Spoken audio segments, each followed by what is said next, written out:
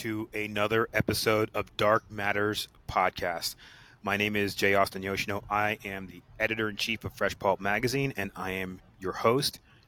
In the next little square next to me is my brilliant co-host and our future strategist at Fresh Pulp Magazine. She is also the executive director and co-founder of Muslim Anti-Racism Collaborative. They have tons of wonderful anti-racism competency training. We've got some coming up in October. Go check out the website, muslimark.org, and engage with that content. Check us out on social media. Welcome, Marguerite. Thank you once again for doing this with me. Welcome. It is such an honor. Why am I doing? I don't know what Bella Rios would be doing, like getting that. This is such an honor to be here. Seriously. You would be like, he would be like talking about what an honor it is to be here while punching out a black woman. Yeah, and then, quoting Bhagavad Gita. Yes, that's exactly what he would be doing. Nice name drop. Nice callback. So, we've got a bit to catch up on. So it's been a busy couple weeks for you. So we're glad to have you back. I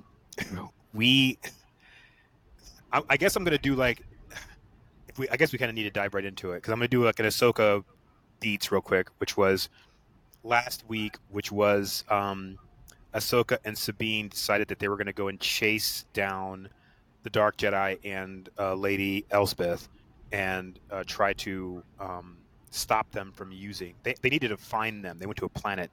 They needed to find what planet they went to with the map. And they discovered, and honestly, I forget how they discovered it, but they discovered what planet it was. They decided to hyperjump to it. They told Admiral Syndulla, General Syndulla, that she needed to try and get some backup from the Republic. They get there. The giant subspace ring starts shooting at them, and also some fighters show up and start shooting at them. So the whole episode was basically just fighter combat, and then them setting down on the nearby planet. But also it was also Syndulla was trying to get back up to them. So, and I'm really stepping over a lot of the beats here, but there really wasn't a whole lot of meat. While they were in transit, she was training Sabine and using the lightsaber, and the droid was training her too, and they were talking about using the Force.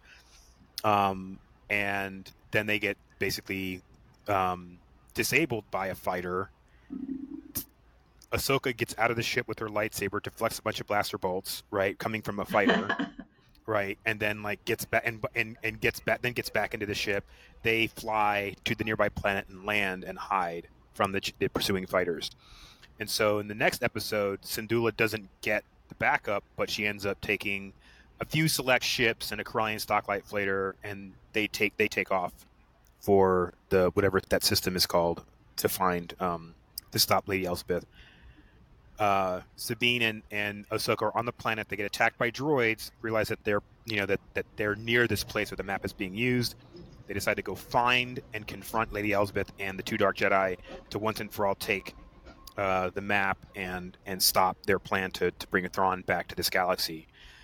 It ends up that that one masked Jedi, who I forget what his name is, and apparently my theory about him being Ezra Bridger is wrong. But that one masked Jedi and the little blonde-haired Jedi, who I can't remember what her name is because it's just beneath me to remember, they get into a fight. We're just being petty to not remember. I'm being a little bit petty. They get into a fight. Ahsoka defeats her dude, goes and runs off to go, and Sabine's like, I got this. And so she continues fighting the little blonde Jedi. Ahsoka runs off to go and fight. I keep wanting to call him Ray Livingston, but the other Dark Jedi. And they fight, and she basically succeeds in taking the map. It burns her hand. She drops it. The blonde Jedi comes out of the woods, and Ahsoka automatically assumes that she basically killed Sabine. But she ends up knocking her out, and then getting into a fight with, continuing her fight with the Dark Jedi. He ends up knocking her off this cliff, and she disappears. And then Sabine shows up, and the Dark Jedi is like, hey, you should join us because we know about Ezra Bridger, and we know you want to see him again, and I know it's that family, and give me the map. She's holding a blaster at the map. She gets it and she's holding it, and she gives it to him, and then right as Syndulla is coming out of hyperspace, the subspace ring is taking off, right, and basically destroys a couple of fighters in the process by ramming them, and a couple of the fighters just kind of get disarrayed, and then at the very end of the episode, you see Ahsoka, and she's in like this alternate Force dimension, and Anakin Skywalker is there. So that's pretty much. And I have so many trope problems. I mean, let's hear this trope. We have like lots of dystropia this week. So let me get your initial impressions on what's like been going on.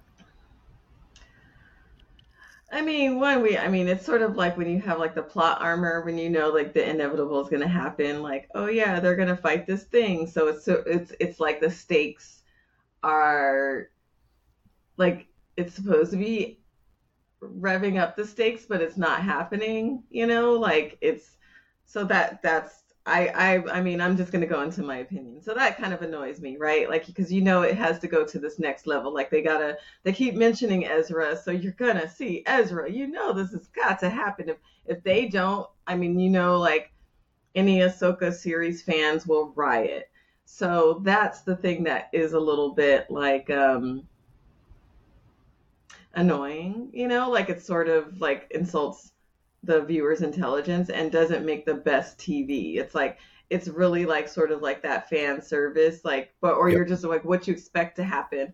So you're not even like, wow, I feel smart for guessing that. They're like, Ezra, if you want to see Ezra, if you want to see Ezra. So they're going to get there. They're like, right, they're fighting over this map. So what do they call that? That's the other trope. It's like the MacGuffin, Yes, like it's like yes. the thing that they keep chasing. So the map becomes that thing that just becomes a whole reason for the story, but it doesn't work well. It doesn't feel like the way that they kind of move through that in a fight over them. It just doesn't, I think they could have done better. Like, I mean, I know we're in writer's strike territory, solidarity for the writers.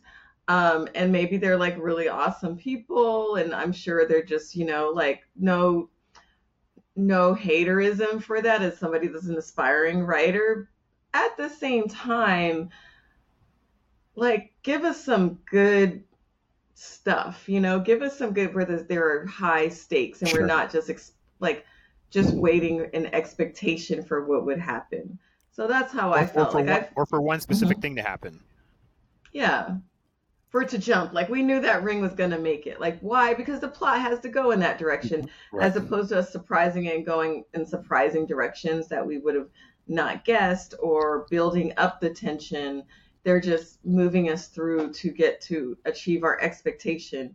Like, how are they going to get there without necessarily doing the same type of work that, like where I felt like what Frank Herbert did, like you knew the ending of the story by what was happening, but it was just that we never knew, like you just had to figure out what were the beats that were going to get you there. Yeah. So this one, you're like, yeah, there's going to be a fight, and there's going to be another fight, and there's going to be another fight to show something really cool.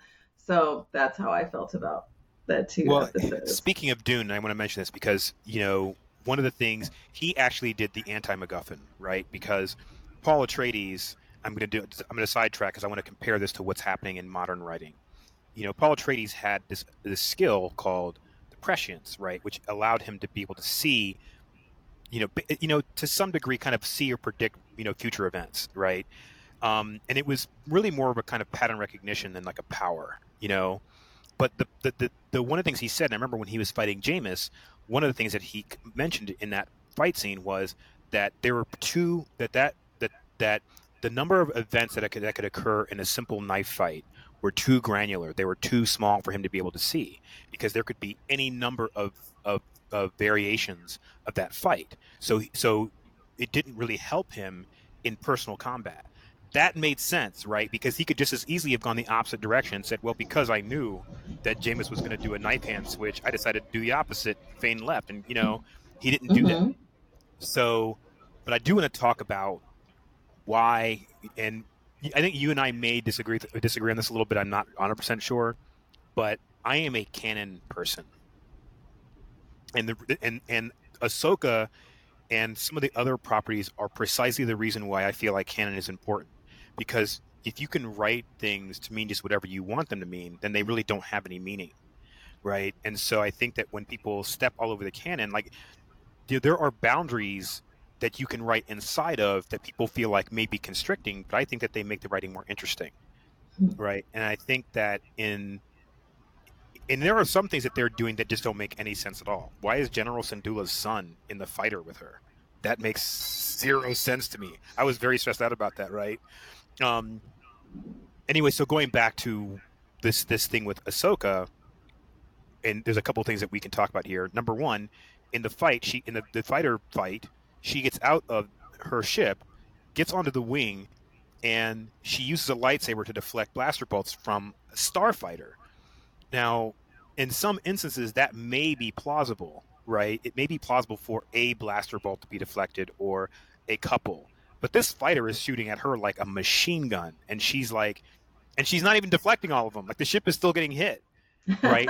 So like there's an element of this that struck me as being kind of pointless, and also so I'm going to pause for a second. So relating this back to Ahsoka, the idea of canon, like for example, Sabine is not a Jedi because Ahsoka's not a Jedi, right? And we talked about this a couple weeks ago about how everybody has some degree of force sensitivity, but there's a reason why Jedi are Jedi and why not everybody's a Jedi. And part of that is because the more powerful you are, the more corrupting and an influence the force potentially is, right? Sabine doesn't even appear to have the ability of even like a basic youngling, like 10-year-old Jedi. Like, and I really felt like Ahsoka kind of struggled to move that teacup. Like I was like, dude, Luke Skywalker was in the jungle, like levitating droids and rocks all at once, and you can't even seem to be able to move. I mean, not that she's comparable. Obviously, Luke Skywalker is like, he's the pinnacle of Jedi-ness, right? But she should at least have. So, finally, I'm going to say this about it, okay? Because I saw somebody post about this yesterday about Adam Driver's and Daisy Ridley's fight scene in the in General Snoke's chambers with the Red Jedi, and he's got this giant claymore style blade, which it's in the movie it appears to be so heavy that he's dragging it along the floor. I want to be clear about something: lasers, light, and therefore by extension lightsabers are weightless. They are weightless. The only part of a lightsaber that has any weight is the handle. Okay. If you are dragging a handle that weighs under a pound, like it's a 14-pound claymore, something is wrong with the handle. I think it's also important to know that in order to wield a lightsaber, you can't just be force sensitive. You have to be trained in its use. Because they're weightless, they are incredibly destructive. Like you could slice your own hand off. And part of fighting in a lightsaber fight is this level of force sensitivity that requires prescience, right? It requires incredible speed. It requires incredible stamina. So people's ability in lightsaber combat is directly tied to their ability in the force. So by all those counts, Sabine Wren should never be wielding a lightsaber, especially against somebody who is clearly more powerful than her. That said. I think really important points, because I mean when you think about like what a lightsaber could do and what it could cut, like when they're doing all this stuff, like you could cut yourself easily, like boom. It's like, I mean, yeah, just like with any like sword, or I mean if you cook in the kitchen, you will know, like it's just like a lot of newbie cooks have like they nick their fingers, or cut their fingers. And so, but I, as the skilled chef that I am, as a skilled cook, not, trained, like I have not cut myself since my early 20s. So, I'm very proud of that. 3 days. 3 days ago for me. The technique.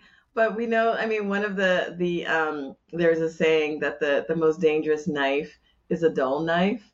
But I would think is like because it slips, right? Like it can slip, or you're trying to get there. Yep. But really, like it's the kind of technique and the care. I used to have my my ex used to get a lot really nervous for some reason about whenever I would cut stuff. But I mean, he was a trained chef, a line, he was a line order cook, and he cut himself a few times. But I was like, I Oh had yeah. never had, so I'm just gonna flex on that, peasant style cooking, like your grandma style. It's just like how you have to know intuitively the knife and your limits, and just make Yes. sure you're just being careful.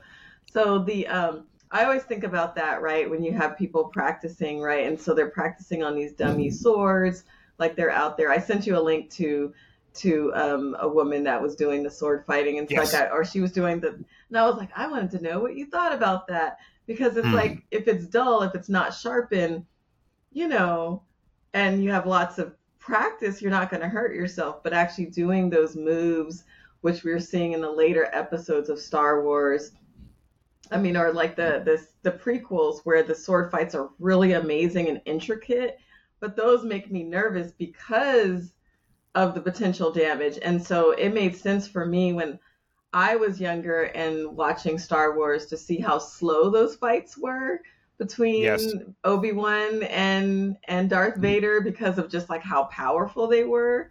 So that was just my thoughts. And so now I'm just kind of like, how many nicks really did happen? If we look at the physics of these fights, I mean, some of those, like those, the sword choreography, they're just defying the laws of physics and the laws of lightsaberdom.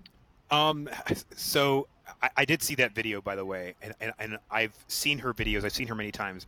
I love her. She is, and I'm sorry I forget what her name is, but she is so physically talented, and Mm-hmm. like I would love to like work with her one day in like a movie or something. Like I think she's put herself out there as a stunt person, and she would absolutely make a great stunt person and fight choreography. The one thing Yeah. that sort of raised my eyebrow a little bit was she said self-taught martial artist, which in and of itself does not invalidate her ability as a martial artist. It doesn't. I mean, there are plenty of Mm-hmm. people who have learned to fight, and also every martial arts that exists today was created by somebody who initially was self-taught, right? Like if you go back in the genealogy of martial arts, right? Like Eastern martial arts started basically by farmers in China in like the 6th century BC, something crazy like that, and those people didn't know anything about what they weren't Shaolin monks. Is my point. But in modern times, when you have this kind of like, I would never attempt to learn Kali or knife fighting on my own, because Yeah. interacting with somebody else in combat is very different than teaching yourself. Having body awareness is great, but having body awareness as it pertains to somebody else, how somebody else is going to move, how many permutations there are for potential moves, that's where training comes in handy. And so it's great if you're self-taught, if you're self-teaching yourself in conjunction with that sparring component, right? You get to know and understand how other people move, how they're going to react, how they're going to respond.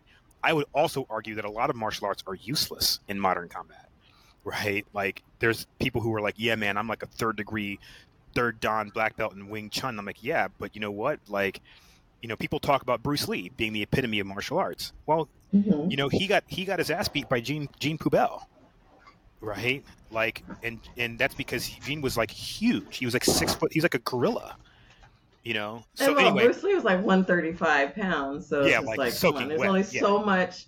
Yeah, there's only so much that you could do. Like, I mean, I'm a yellow belt in Shotokan karate, but I just knew it's like, okay, like I stopped kind of liking it because I was like, it's force upon force. So it's like, I mean, like at 135, like, yeah, like if somebody's 200, I couldn't take them.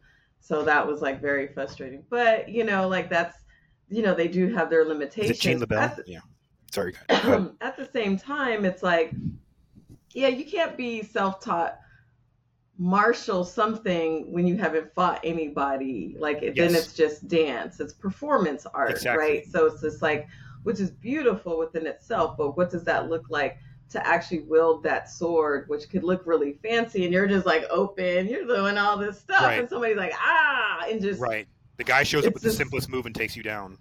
yeah, so that's the kind of thing of like that practice. And and I know a lot of the like some of the moves that they have in training, it's sort of like like the discipline itself, like that strength training, They may not even be preparing you for how to respond to a Yep. thing, but it actually does help because I would say that my martial arts training when I went to Black College Reunion in 1998 I'm and sorry. I got physically assaulted. Oh, that's not I funny. had my block game. You know, it's funny. My block game was like really on. I was like, ha, ha, ha. Like I was just on it. So That's it does awesome. work. Doing It martial does. arts training does It work does. and It doing does. good blocks. It does. So you I mean, can't. striking and blocking is great. But you have to. It's just funny because the way that it's taught is designed to be taught by rote and is designed to be taught sequentially. But it's when Hmm. you get to the more to like the blue, purple, quote unquote belts, right? Hmm. It's when you start to learn how to operate outside of just the katas.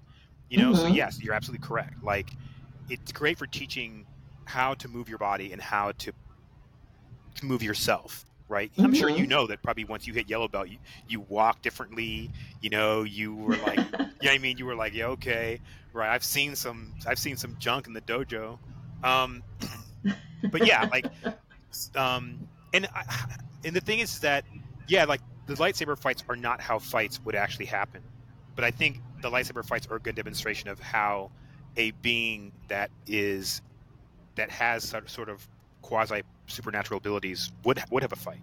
Like I like the prequel fights. I think I said this to you. I love the prequel fights. I the first Lucas movie simply couldn't afford a decent a decent choreographer. But the thing is that in the sequels, you had no excuse. Like Wu Bin and Yun Wo Ping, who have entire companies set up right to teach choreography. You could have used those people. You could have used people from John Wick. I wouldn't have, but I mean, you could have. Just saying. So, um, anyway, so I that's mean, my even in the 80s, like they could have actually pulled somebody. They really could have. If they, I think that was the white supremacy that kept them with the mediocre fights because, I mean, we were watching Kung Fu movies and they that's were true. amazing. That's true. Kung Fu was So, he did, but I only say he had a limited budget. Lucas in the very first one. I will say in the yeah. second one he had no excuse. 100%. Empire Strikes Back. Obviously, Star Wars, the first movie, was already a sensation. You had the money to hire somebody, right? So I Mm-hmm. so I'm not I 100% agree with you. So can we also? I have to mention this. Why does Ahsoka's ship only have a tail gun? I don't know. I don't understand the ship design honestly, and Well, there's in this. nothing industrial about it, and there's no like hard and fast rules about it. But it seems like her ship is just designed to be chased. Yeah, that's what it just feels like. Like we're gonna make you a ship that you're just running to be chased, right? Like it's like you're not even running that fast. You're not even that good. You Right, just got a sucky ship right. and I mean, we you're on saw the in the run. prequel movies that like Jedi, like well, first of all, Luke Skywalker, how many thousands of people did he kill with that shot into the Death Star, right? And then of course in the prequels, you see Anakin and Obi-Wan both have Jedi fighters, so that's a thing. And they were shooting forward. They had guns on the front of their ship. I'm trying to figure out why she is a ship that only has guns on the rear. I mean, I like the little callback to the fighter scene from the first movie where they're being chased by the TIE fighters, Hmm. but that was it. And so it feels like another one of these elements that's designed to just move the story sloppily forward.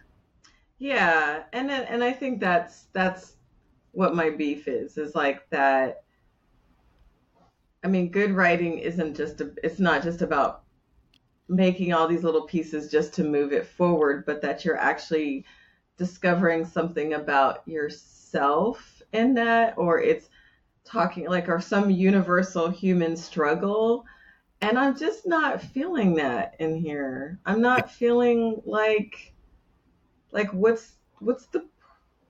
what's the point? Like, what is the moral of the thing? What is the thing that I could just be like, okay, I can like have my, like I could watch this and feel inspired or yes, share this with a young person and we can be like, like reference it just like Ahsoka or just like what's I forget the name of the main um character.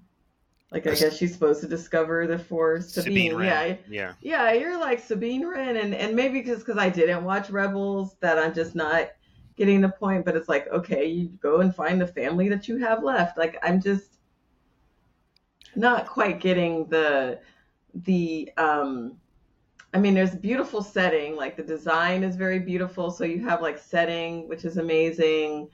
You have like all the elements of what could be like a really good story of like deepening this world, right? But I guess like, and then the conflict is like they're just trying to, it's the map, and then the map is trying to get you to like, okay, they're trying to prevent Thrawn from coming, and there's also Ezra, and so maybe at the end it's going to be some conflict where they have to make a moral choice, but I'm not getting the sense of like in their choices that they're making,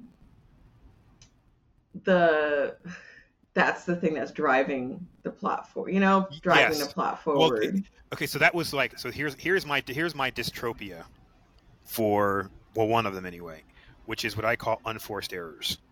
Right. When you have a story and you have a clearly defined villain and a clearly defined protagonist, right? You don't the villain shouldn't advance his cause because you were dumb, right? He should just be so competent that the protagonist finds themselves on the back foot and they feel it's necessary to take extraordinary measures or to just really get their junk together, right? But Sabine, as you pointed out, she made a choice twice, and each time those choices were patently wrong, and she knew they were wrong, right? Handing over the map, the whole point of everything you just did, right? Handing over the map and knowing that billions of people could potentially die because you want to see one person makes no sense. It makes no sense. So that's my dystropia. Unforced error. Sabine left. She got the map initially from Ahsoka and then left, or was it the map? Yeah, and then left with it. The Jedi showed up. The Dark Jedi showed up and took it from her, right? And then they got it back, and then they didn't get it back. Then they followed them to this planet. They see the map. She points her gun at it, and the guy's like, "Come with me to go. We know you want to see Ezra Bridger." And it's like, dude, come on. Like, I know he's your quote unquote family, but it's an unforced error. It didn't need to happen. There should have been some. He should have just force yanked it out of her hand or something. Something else should have happened. You know what I mean? Something else should have happened. Not just like she's like a weak character. Like I just felt like that was like a weak, like her morality is very weak, and she's supposed to have been so heroic. So it's like, what was her heroism if she went through all of that and then she could just give up everything? Like she should have just blasted the thing. Which I was like, okay, she's gonna blast it. She's gonna jack her hand up. So I was like, okay, I could see her delay. Like she's like, I'm gonna lose my hand. But it was like, but I just was like, yeah, that's I life in don't the know. city. Yeah. I would have been like, Anakin lost his hand, Luke lost his hand. Screw it, bazap. I know. Maybe I'm this is my level up. And so yeah, I don't. Well, and the thing is that she is immoral. It wasn't even that she failed to make the moral choice. Let's be clear. A lot of what we do, a lot of our morality is defined by the choices that we make. And Yeah. she chose a selfish desire over the well-being of millions, which in itself Yeah. makes her unfit to be a Jedi. And she even said, what did Ahsoka say to her? Can I trust you? And she's like, yeah, you can trust me. Guess Yeah. not. So unless there is like going to be a whole thing where we discover she did a switcheroo, like like which.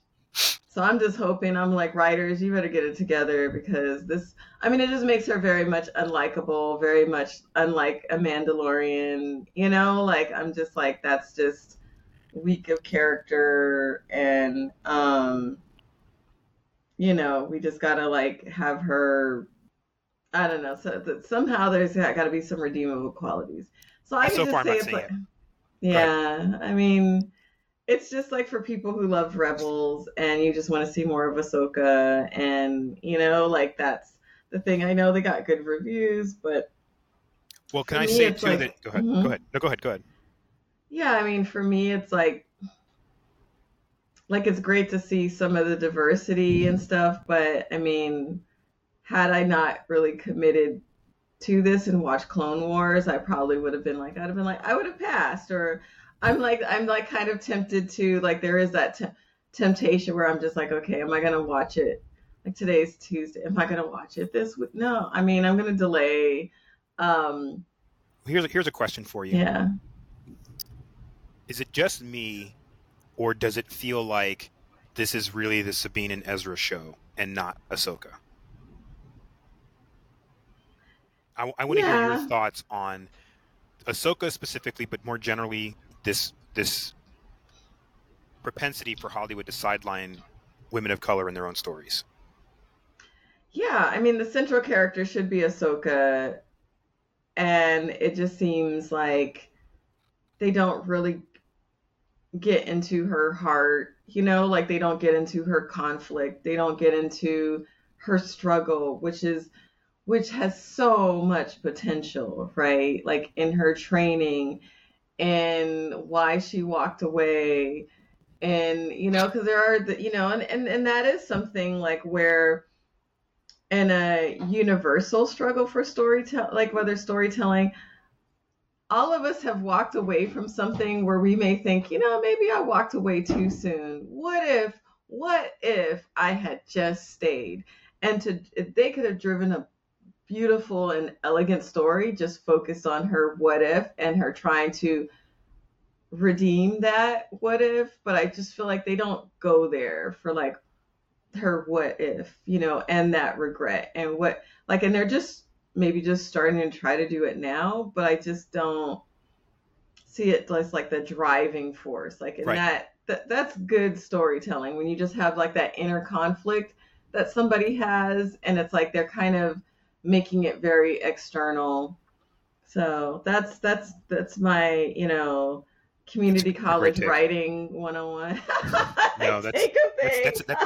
that's a great analysis, and because one of the things I always like, I was curious about too. Number one, she's to Gruden, and it was a great opportunity for them to flesh out the Gruden culture, like they did with the Mandalorian. We knew very little about Mhm. Mandalorians visually, and how we discover through the Mandalorian TV show that Boba Fett's really the outlier, right? It's Din Djarin who is like the hardcore Mandalorian, right? But then if you look at Ahsoka, we still don't know anything about the Grudens, except for what I read in Wikipedia.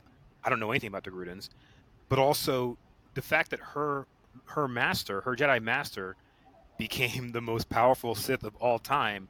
That has to stain somebody's soul. Like that has to imbue someone with a really deep-seated sense of, it may even interfere with her connection to the Force. Do you know what I mean? So it's like Mhm. you're right. There was such an opportunity there for some beautiful writing, and they made the whole show about. They're making the whole show about Sabine, which is really reduced to a trope, right? Friends to lovers trope. That's what it is, right? Everybody's waiting for Sabine to be thrown into the arms of Ezra, and they kiss and they draw their lightsabers and kick ass. And I and personally don't really care about that. Yeah. I mean, it's and then you also have the parallel between like the dark Jedi and then the like two non-Jedi. Right. So it's just kind of like, so it's there's a lot going on there. But I feel like what I really want to talk about is Foundation. I found Okay, let's do it. even with some of the things that we kind of constantly see, which they keep digging their heels in on, with some of the tropes, like the racialized aspects, who disappears from the story, right? And whose story is this really about, right? And that Foundation is really about white men's power, and a robot that is gender fluid. It's just Right. like, that's kind of like, but it's a white robot. Red is Right. white. Right. And Right. A phenotypically um white robot. Yep. yeah, and so like, what is power in this universe, like in this world? And I want to talk about it. There's so much to talk about in Foundation. Wow. Like, I mean, you're You're talking about it, so like Yeah. let's hear it. I mean, we'll say. I mean, what was the previous what episode are we in? Because I just I think I'm bad with numbers. we're like 8 or 9, I think. I'm bad with numbers. I'm bad with dates and names. It's It's all no good. wonder why I'm a PhD dropout. Just kind of like I'm sure that had nothing to do with Grand it. Dure. I love the Grand Dure history. They weren't feeling my philosophy. Like I would have been like I was on that psycho history tip of the annul school. Like I was just like all about the long Dure history Right. and what was inevitable that would happen. So psycho history is probably like my nerd out type of thing when you're looking at like what are the calculations that would go into that. Um, so the like I mean the previous episode was 7 because like we're in the pinup ultimate episode, but I mean we get the story of we get the story of like through the eyes of Empire, right? Like and we get a sense of like of just like what is power and relationship. And so that was like wow, like that was very there were some aspects that were like hard to watch, like when you're thinking about it. And maybe that's like one of the themes I could carry over, which is just like what is the trauma bond between somebody that like between master and servant, between somebody in power and somebody that is the servant, and you're like, oh, I'm caring for you, but they're like incomplete, they're in control of that relationship.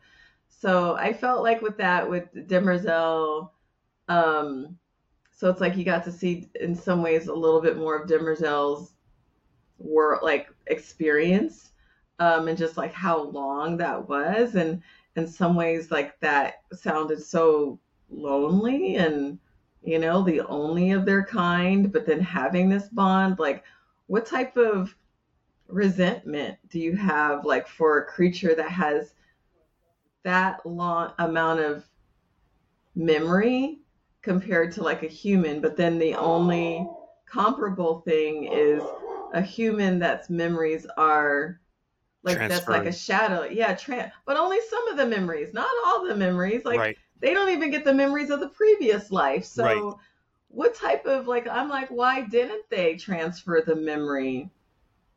Like why didn't Empire just transfer his memory?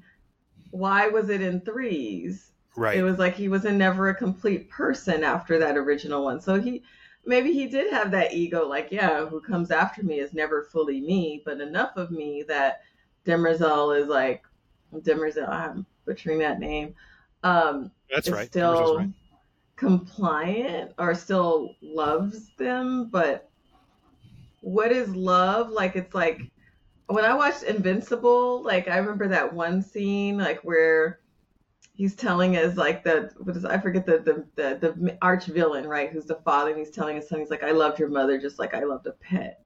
Like it was just like when you're that like that level of cognition and memory, like you're not like Demerzel's not human, and there's so much more that they have to know. And so I think I did get that whole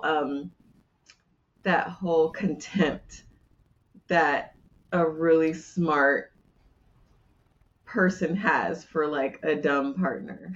It's just like just kind of like or a pet. I yeah, I got that too. And the interesting thing I thought about it too is the allegory that I detected in this, because granted her programming having been modified meant that she was bound to not harm any of the Cleons and to protect them. But previously, right, the 3 laws, the robots found a way around it, right? She's been with the Cleonic dynasty for over 800 years, right? And you're telling me that in that time period, she could not have interpreted her programming differently. And so what that reminded me of is in modern times about how there are so many white women who are proponents for and enablers of white male patriarchy, right? But they are ultimately concerned with their own privilege, right? They recognize that their own privilege is attached to that, and they're not really interested in egalitarianism. They're interested in maintaining their power. And Yeah. like I saw that in Demerzel. I was like, this is a woman who, even though she's an android, right?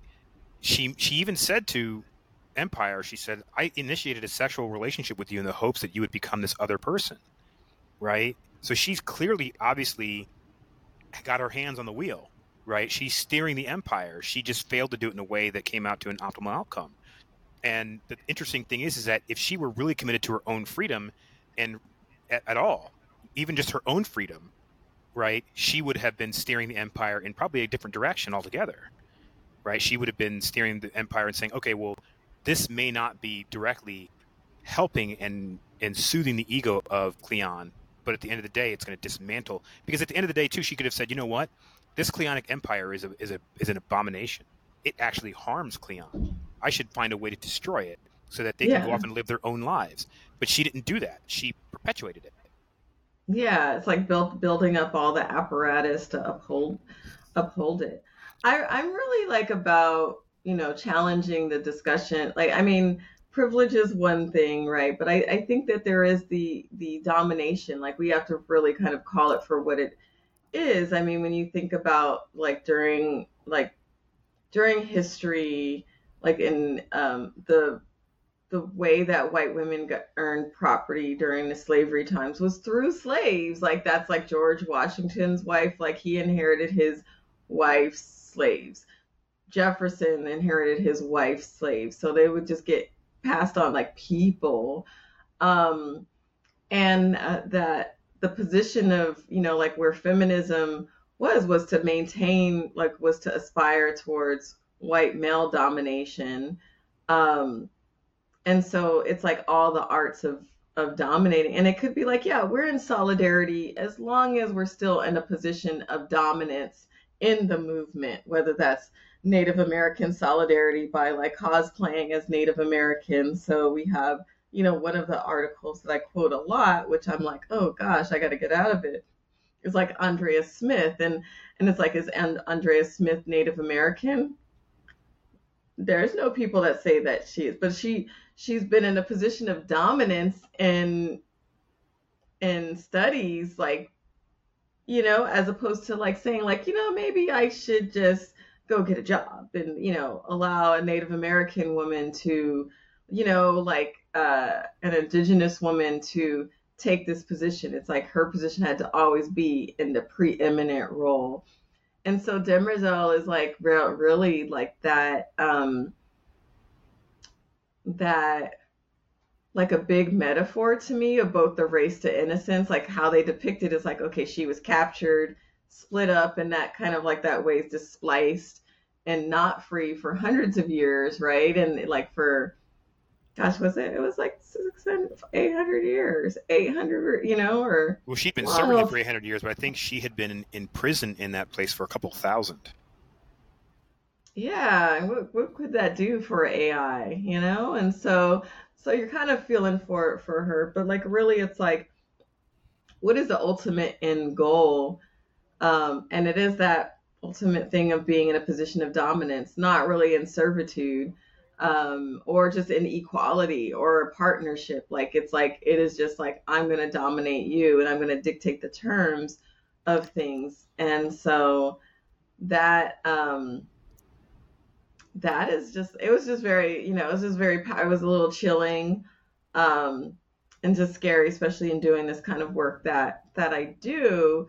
It's like, what is that when you are a threat to that domination, when you're a Black woman, like, what is like the name of our queen, who's like, like, Sarah. I'm scared for her. I'm just like, they're going to take you out, sis. You better get out of there. And because it's like, if you're a woman of color, if you're a Black woman, especially when they see Black women as like, our whole purpose for being around is just to care for them and their children. Like, that's ingrained in the psychology of any American writer. It's like, that's like in the soup, the sea, the ocean that we're swimming in.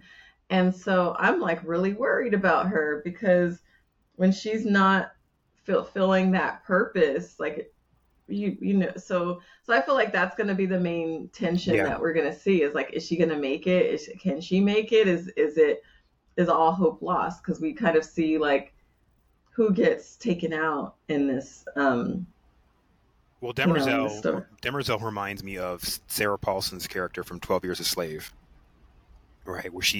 Where Michael Fassbender is whipping Lupita Nyong'o and she's egging him on. You know what I mean? That's what Demerzel. I was like, when I was looking at that character, I was like, oh my god, that's Sarah Paulson's character, where she was like, beat it out of her, and I was like, oh man. Um, Yeah, that was but so brutal, and it was painful to watch because her name was like Lucy, right? Like it was just I watched like that movie her. exactly one time and did not watch it I again. can't watch it again. Yeah, I that movie broke me. Um, and yeah, like just when a black woman is in a space of power and she's not serving the people that see themselves as the dominant group, like we are meant to be served upon. It's like the threat. It's a very scary position to be in. Well, I I've want to been draw there. It's like, I want to draw a connection real quick because there's Mhm. one part of Ahsoka that I wanted to mention, but I want to relate it to what we're talking about now, because clearly you have Demerzel who's coming out as sort of the power behind the throne, and she's a white woman, and then you have the Cleonic Empire and they're white. But then you have Gale, right, who's black. Gale and Salvor, who are both black, right. You have Ahsoka, who is Afro Latina, right, She's but orange. She's kind of like right. brown She's is a form of orange though. So which I'm by the like, way, it's no coincidence that, to me, in my mind, that Ahsoka being an orange woman, right? But let's just say, for all intents and purposes, an Afro Latina. It's no coincidence to me that, because they would never sideline a white woman in that story like that. And as I was watching it, I thought about you, and I kept thinking to myself, she's a Jedi mammy. She is a ooh, she is a Jedi mammy. That's what she is. She is a movement mammy, Jedi mammy. She's a mammy MacGuffin, right? And when I compare that with the story of Salvor and Gale, right, who spent all of this time in this conflict with Tellum, right? This conflict comes to a head where Salvor beats up the guy who was getting into her mind and pretending to be her boyfriend, and uh, Gale is in a fight, getting her ass beat by Tellum, right? Not even getting any shots off, and the whole thing comes to a head basically when Harry miraculously shows up and cracks her in the head. And I was like, oh. wait a second. So after all that, Harry is still the damn savior, right? Yeah, that wasn't cool. That wasn't cool at all. But Like it's but just I mean, like am I using that incorrectly? That is that no. I feel like that's a mammy moment for both characters, all three of them. Well, one, it's like, well, you're the white savior moment. So he goes and kills a Pacific Islander woman, the indigenous woman.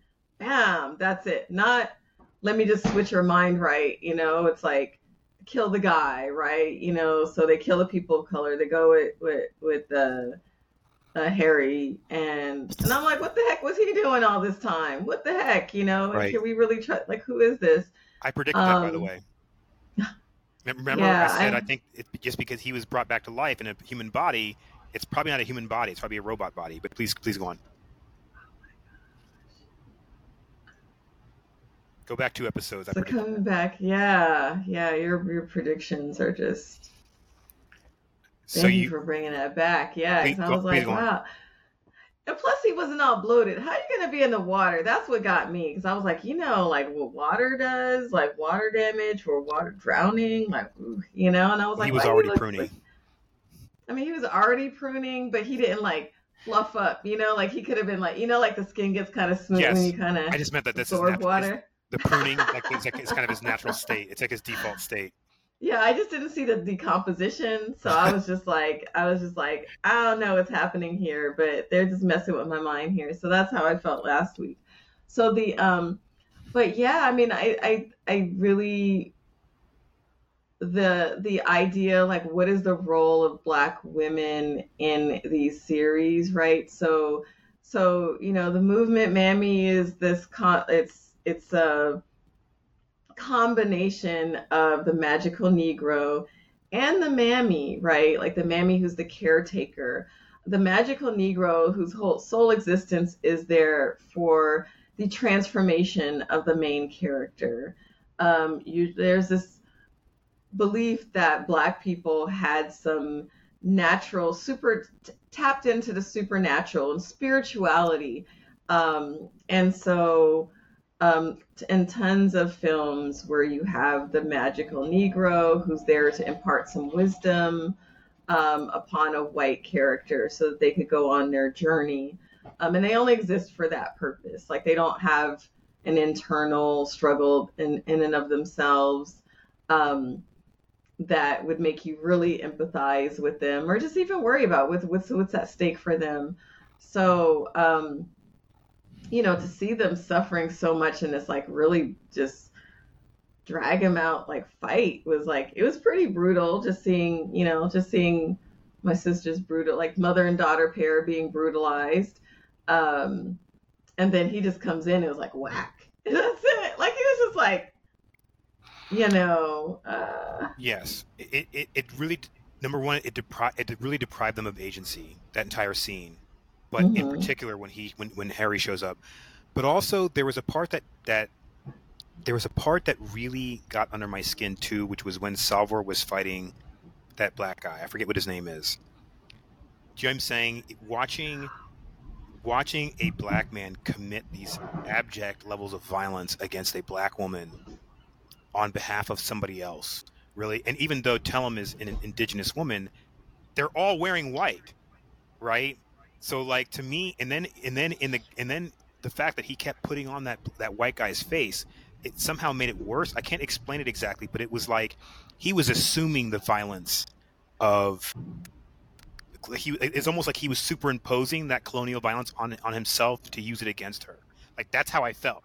I don't know if that makes sense, but allegorically, I was like, man, first of all, why is she still falling to that trick? And second of all, you guys are really going to keep pushing these terrible tropes. Yeah, for me though, all right, what got me was her moments of tenderness where she felt a little vulnerable was with the white guy's face and not the brother's face, right? It's like it was like, oh, I'm gonna fight you, black man, and it was like, and he did say like, oh, you're, like he saw himself as like horrific with the burns, and I'm like, he wasn't a horrific looking man. He had some scars, and we know, like, I mean, like a lot of times scars can add character, especially the way that when it's gendered. But I was just like, this is really a messed up allegory. Like, I just don't know if they were really, or they're just like, yeah, nobody's going to get it. Nobody's going to get it. Nobody's going to really feel a certain kind of way. But I was feeling the kind of way where it was like her tenderness was the white, her white partner's face. Then it's like the violence was like, here's a black man and a light-skinned black woman fighting. And I was just like, oh gosh, like, this is what they want. And then it's like where Harry just came in and just whacked, like his just power and just like taking out Tellum was just what I would have liked to see. Because I know like there was that whole tension, that prediction, right, of like where Gail is worried about her daughter dying.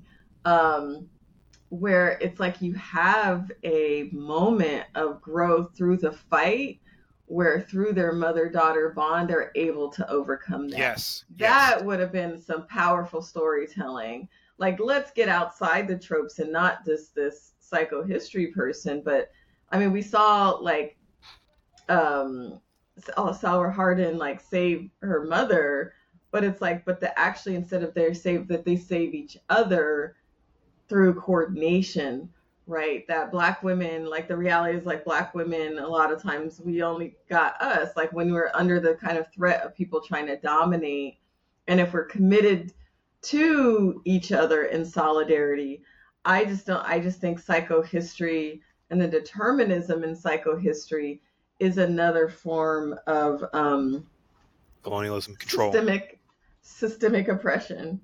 Like, interesting, very interesting. I predicted this outcome and we got to move towards this outcome, and it doesn't matter what your individual choices. We don't even know, like, I mean, like, is this going to be the case? I mean, is this going to be the case, or what, what do some of the changes and outliers, how does that change the ultimate outcome?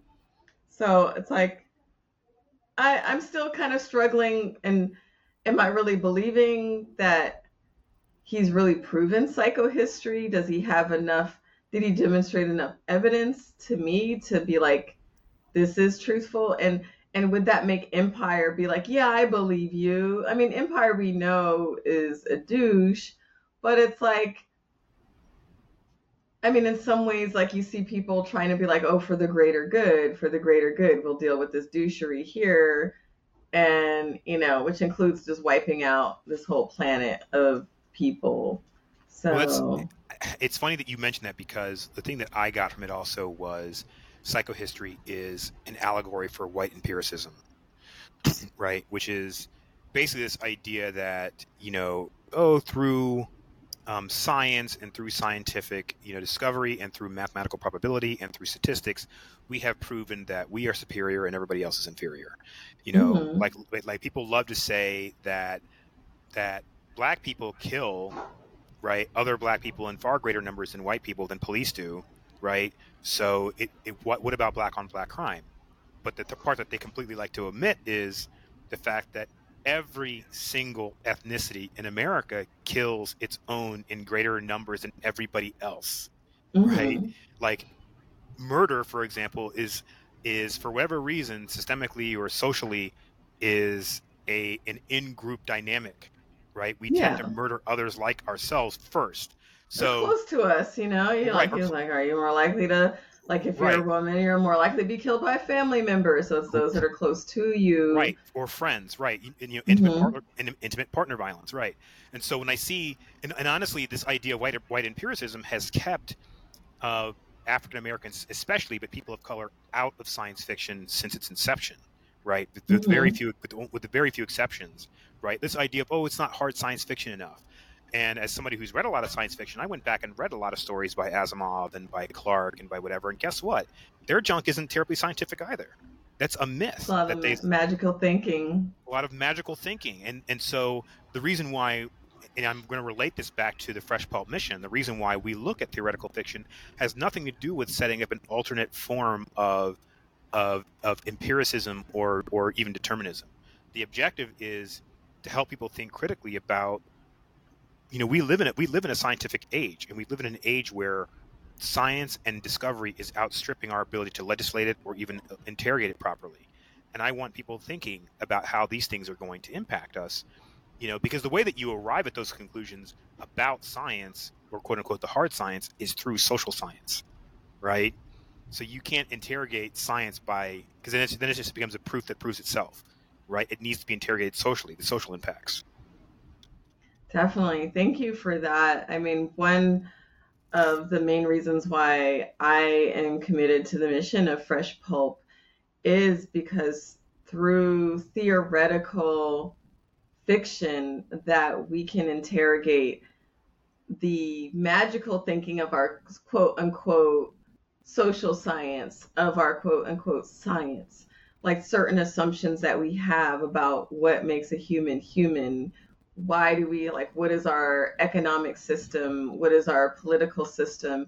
And then when you have a commitment to some reasonable laws of physics, right? Some reasonable, and you try to create an ordered world to imagine what could be, how would resistance look like, then that opens us up to understand that the world could be a lot different, Sure. and that we can move that forward. And so it's through the radical imagination, but not just the magical thinking imagination where I can, like, pull up some powers from the earth and reset things or reset time, but really, like, what would happen if there's one technology that changes, or 200 years from now, if we have another power source, what would that look like? How would people negotiate that?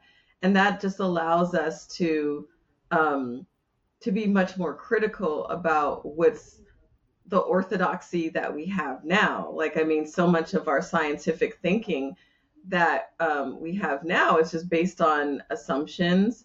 And when we look back at science and during the Enlightenment, you know, like, I mean, they justified racism. They Yep. thought Yep. people came from different, you know, different types of animals and creatures. Like they use science to justify the social order that they created. Yep. But if we're able to, as people who've been impacted by Western empiricism and scientific thinking, this science that was used to explain the social order and the systems of domination, but we are able to question that and create other worlds, other possibilities, then, you know, that can open things up for future generations.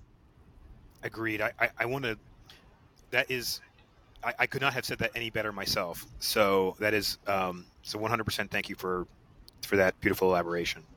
I wanted to also mention. It's not even an elaboration, really. It's just you just blew my whole point out of the water.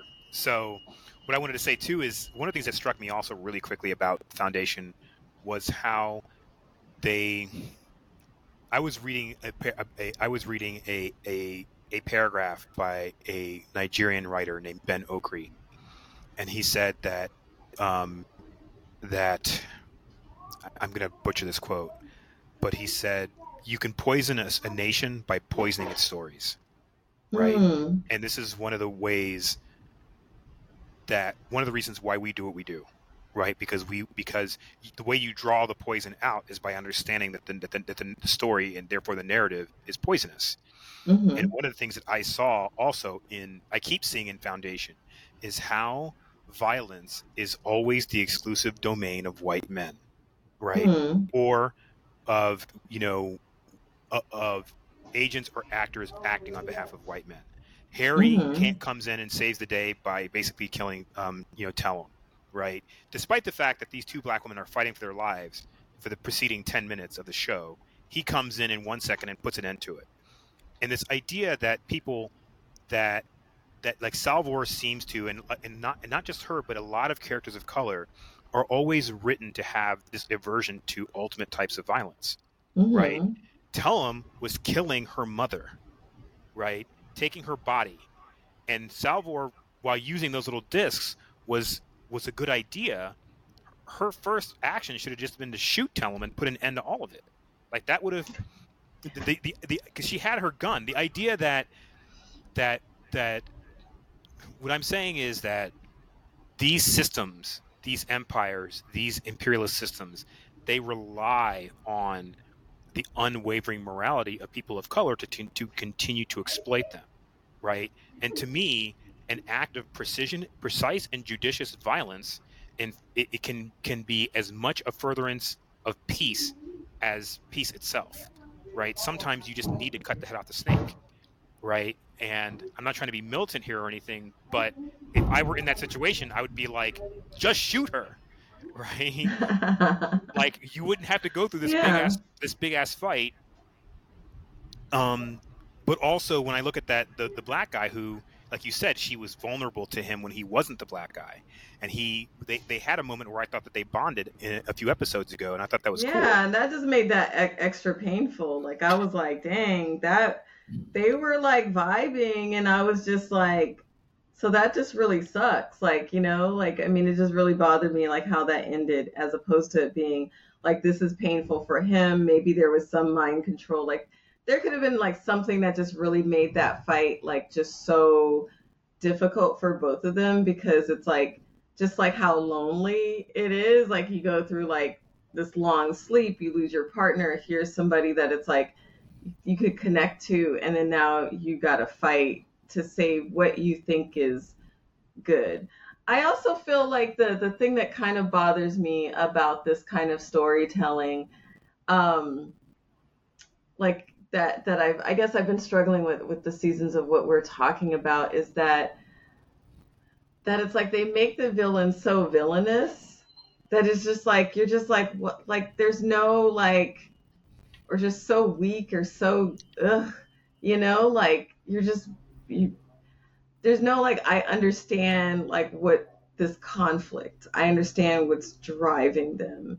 It's like there's, and so the other part that makes it, which what you've brought up, John, that is so important, is that the monopoly, who has a monopoly on violence, and who has a monopoly on being able to being morally gray. And when it comes to storytelling, when it comes to just even really living life, right? And I saw this during the Barack Obama administration. When it comes to the grayness of leadership, when you're a head of state, automatically you're a murderer. Like, you have the monopoly on violence to wipe out people's like whole thing. So, but it was like the idea that blackness is supposed to be sainthood. Like, you're only justified in existence and living and existing is in servitude to other people. And you don't have that space. Like, when it's like, whether it's if a black person has some type of prejudice, then it's like unjustifiable. And if a black person has some type of violence, or ignorance, it's like it's unjustifiable, as if they're taught. Like, instinctually, we should know through, and this is the bias. It's like that out of all the people in the world, that black people should have the most empathy because of what we've been through. That's an underlying assumption. Yes. And so therefore black people point. can't be prejudiced. Black people can't just say, you know what, I want to dominate right now and I'm going to just be here and dominate.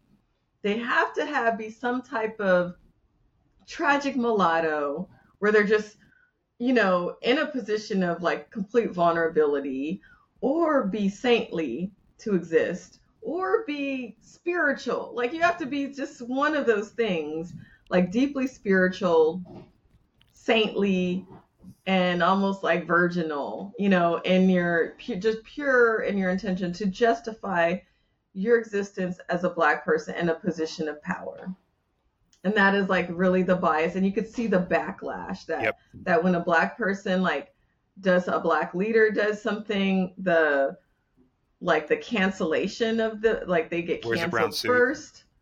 Yeah, wears a brown suit. If they say something that has some bias, they get canceled in ways that nobody else gets canceled. And I find that here, like, that the writers are playing into that bias, and like the actors that they chose, who they put in the position, who they casted, because there would be that backlash. There would be an audience backlash if Empire was black, if Demerzel was a woman of color. You know what I'm saying? Like, what would the audience reaction be? But the only way that you can break the cognitive bias, right? The dominant narrative, is to upend it, to challenge it, to show different things. Like, people are just not used to seeing black people in power. They're used to seeing us in servitude or being saved by whiteness. You bring up a good point. And that is such a incredibly powerful and well-made point. You also bring up one of the things that struck me about the fight, and there's so much to unpack with this fight between Salvor and that other guy. One of the things that struck me about it too, I think, is he talked about his scars and how he was unattractive. And while I initially saw that when he first said it, when they were down by the ocean, I initially saw that as a literal interpretation of what was happening in the story. When they actually got into their fight at the end, I took a more metaphorical, allegorical approach to it, because what that signified to me, even though we don't know how he got the scars, but we don't know who scarred him, right? Mm-hmm. But the fact that he kept using that white guy's face, that signified to me is how there are these rifts that get created by people, by men and women of color. They are scarred by imperialism. They're scarred by capitalism. They're scarred by colonialism. They're scarred by racism. They're scarred by it. And what happens is that we, over time, because we internalize not just our own scars, but each other's, we turn away from each other and turn towards the thing that scarred us, which is what happened in that fight. If that makes any sense. I think that's the part that it took me a minute. It's something you said just a minute ago that helped me put that point together. But I was like, yes, like, this is exactly why I hate that fight. So yeah. So, do you know what I mean about I have turning? one more thing to add. Yes, Frantz yes, Fanon, blackface's white masks. yes. That was like that. He would only be saved. He was only fully human with the white face. Like, and I'm just like, the writers didn't see that. Like, really? Like, Mm, that was. I mean, because that's one of the most powerful decolonial like critiques of colonialism and the psychological damage that it does on Black people. And then that we had that he's putting on the white face. He's putting on the white face, and like how we have to mask and how we have to do that just to survive, just to get a little tenderness. And I'm just like, wow. So just what you said, and I'm just like Frantz Fanon, and like now I'm gonna have to go read some Frantz Fanon. Now I'm gonna have to like really right. rethink my life and what am I Change there. doing with Yes. myself.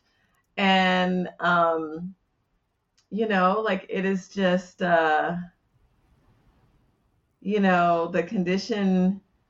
condition of a native is a nerve, or a condition of a native is a nervous condition. Mm-hmm. Let me make sure I get that quote right, because I feel like because that like nervous conditions is one of my favorite books.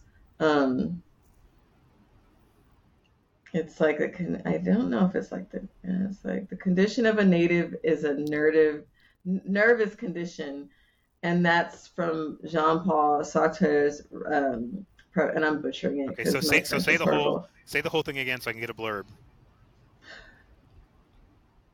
Okay, the condition of a native is a nervous condition, and that's Jean-Paul Sartre's preface to Frantz Fanon's *The Wretched of the Earth*. Mm. It really is, and that to have to put on a white mask to have some hope of survival, that gutted me, really. I think that's what we're just stuck on, and that they didn't quite get that in the casting and or in the writing of that fight scene. But it definitely was activating, and I think that's some of the perils of when they're doing multiracial, when they're doing the swirl. Like, we got to be careful, like what we're meaning, like when we're doing interracial relationships, Right. because it's like we're swimming in the soup, right, of these narratives of white supremacy. So like things that can reinforce it or just even activate us to be like, wow, like that was, I felt for him. Yeah, I felt for the character. Yes. Yeah. Yes. And if you and the thing is, I don't have a problem. I mean, I didn't have a problem with Salvor Hardin's relationship with that guy. It was when it was weaponized against her that I had the problem, right? Yeah.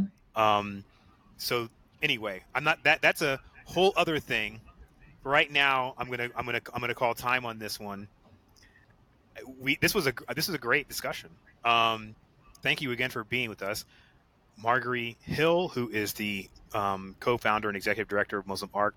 My co-host, my brilliant co-host and critical cultural commentator. Thank you for being with us. Please go and check out Muslim Arc's website. Please go and check out their social media.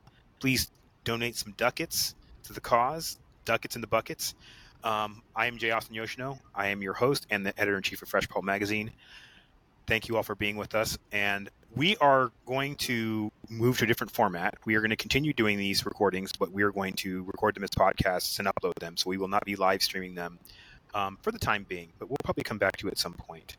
But we thank everyone who has supported us so far. Please support us. Donate, like, subscribe. It helps.